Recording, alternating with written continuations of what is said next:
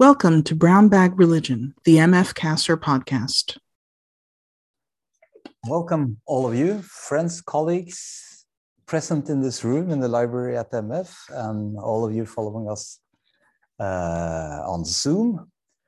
These are troubled times indeed, and I think we all feel that this is affecting us deeply. In such times, it is important to stay focused also on research, on knowledge, on values, and to stick to our profession in many ways, in solidarity with people all over, and particularly those who are suffering now. And I think that it is particularly apt, and I'm really glad to welcome you, Sami Al-Daghistani, colleague here at MF as a postdoctoral fellow, originally from Slovenia, and with an impressive pilgrimage in a way in academic studies from Ljubljana through Sarajevo, Cairo, Rabat, Montreal, Colombia, your PhD from Leiden, and now working here with us with Islamic intellectual history, which is your primary field of research. And particularly now, we're looking forward to hearing you present your work on Islamic thought, and particularly in regard to economics. And we could have had a lot more time than we have, so we have to move right on to what we do. You have 10 to 12 to 14, 13 minutes, something like that, to present your interesting work. And then we will have the time for Q&A here in the room or via Zoom. So please, Sami, welcome, and the floor is yours. Thank you so much. Thank you for having me, and to all of you for being here. Before I start, I might actually just hand the books around. So this one is the current one. This one is from last year, but the book was not published yet. It's in a related subject, so I thought I might just send it around as well. So this is one of a few book talks that I have this year on this specific subject. So given that this is a largely an unspecialized crowd in Islamic studies, I decided to focus on key themes, present some key issues in the book, rather than really to delve deeper into the moral self and Islamic economic philosophy per se. So I will start very briefly with the modern economic thought and its critique, and then delving a little bit deeper into the pre-modern or classical intellectual history. And I should point out, as well mentioned, that I'm an intellectual historian of Islam, meaning that I'm trained neither as a theologian nor as a social scientist per se, right?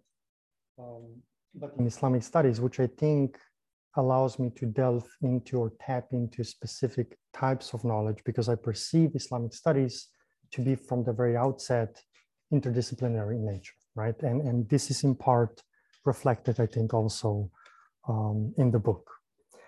So this book really is in part then, from how I understood it, as an exercise in critiquing not only the field of economics per se, but rather the existing division of sciences as well, the division of knowledge as we understand it in 21st and 20th century.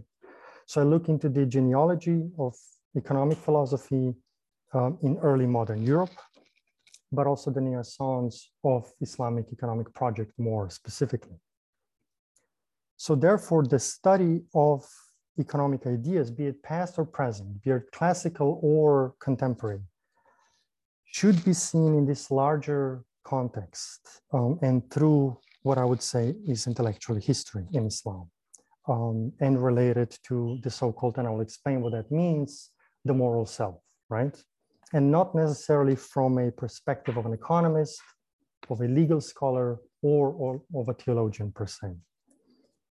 So having said that, I believe that economic ideas emerge out of social systems and not the other way around, right? Economic ideas are embedded in specific social, even political or cultural context, and not the other way around. That means that they are born within a specific historic moments.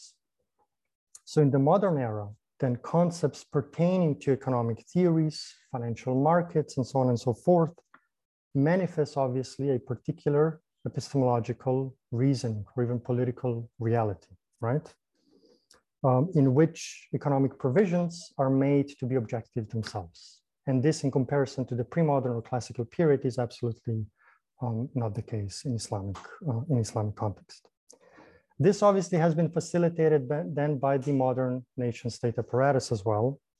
While, as we well know, universities and academic departments throughout the world, they have fostered the study of economics as a science on its own, right? And again, if you compare it with the pre-modern reasoning, obviously this was not the case for a set of reasons behind it. So the starting point then in the book is that I argue that modern Muslim scholars have taken the existence of a modern nation state for granted, and including, and to some of you, this might be news to some, including many Islamist thinkers. If you think of Abu Ala al-Maududi from Pakistan, or even to an extent Sayyid Qutb and other Islamist thinkers at the turn of the century. So I argue that contemporary Islamic economics was really, or has been ideologically constructed through a set of mechanisms of conventional economic systems. And then it was made Islamic through, and this is obviously a technical term, through Islamization of knowledge process, whereby you quote unquote Islamize a set of processes or mechanisms, be it from a top-down approach or on a bottom-up approach.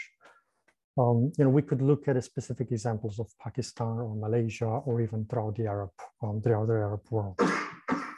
What does that actually mean, right? It means that to an extent, vocabulary, a set of methodologies, the very conception of knowledge as well, as they were put forward by first European philosophers and early economists in early modern Europe, they have been presented as objective. That's number one, right? They have been presented as objective, and second as scientific, and third as universally valid. And this is obviously highly problematic. Because to a degree, they were incorporated in other non-European, in our context, obviously, Islamic systems of thought, right? So my book tries to kind of goes head on and really tackles these issues, not only on economic level, but first and foremost on both, I would say, epistemologically and also ethically. Since the 1960s, 1970s onward, the Islamic economic project always presented itself as an alternative economic system to neoliberal capitalism and socialism, right? And this is then the catch, that such theories disregard not only the classical scholars of pre-modern Muslim thinkers, because they were always casted as being unscientific, irrelevant, and so on and so forth, but also what I would claim is the epistemic value of pre-modern scholarship, right? Because this book is in part studying the classical scholarship from 8 to 15, roughly to 15th century, which includes up to maybe a dozen scholars. Yet there are many, many more that have been either not analyzed or are not included in this particular project. However, the scholarship is there, it's present, right? One just has to kind of delve into these types of works and really analyze them through primary sources. So this then brings me to the classical period and the classical scholarship. While contemporary Muslim economists often invoke ethical reasoning or even religious sources such as the Quran and the Sunnah of the Prophet Muhammad and so on and so forth, they rarely made an in-depth analysis of the pre-modern scholarship as it pertains to legal, philosophical, Sufi mystical, but also theological ideas, right? And the gist of the book, which is really contained in the 3rd chapter, takes this issue seriously, right?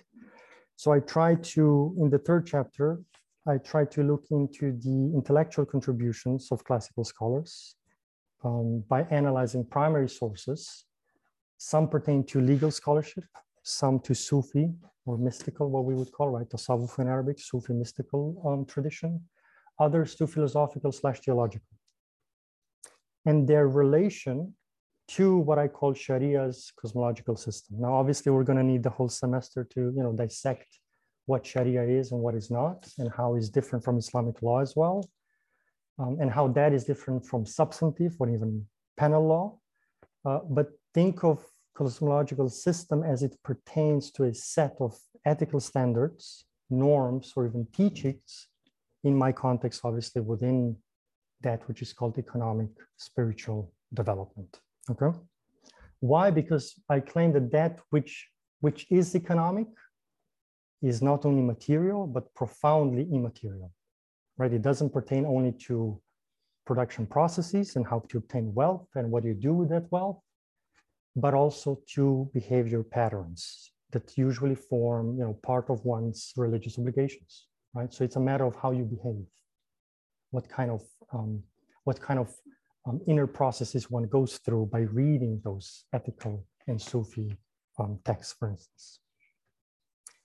So classical thinkers then, unlike their contemporary counterparts, did not obviously separate disciplines. So economics would not be its own science, but was really amalgamated into a set of philosophical, ethical, and other considerations that really did not denud the moral cosmology, right? And hence I put forward the idea that this is a process within Sharia as a cosmological system, because it's all encompassing, right? One could claim that the cosmological system of Sharia entails economic teachings as part of wider metaphysical, even spiritual considerations, and also really ties into what I call the technology of self-examination, because it does pertain to that which is, in Arabic called the qalb, or the batin, or the ruh, or the nafs, right? And this is a set of different concepts, as qalb would mean the heart, for instance, batin would mean the inner self, zahir is the outer or the external, ruh is the spirit, and nafs is the soul. So, the basic idea is that that which is economic, again, is not only material, but is profoundly ethical or moral as well. Why? Because it boils down to your personal engagement with yourself, right?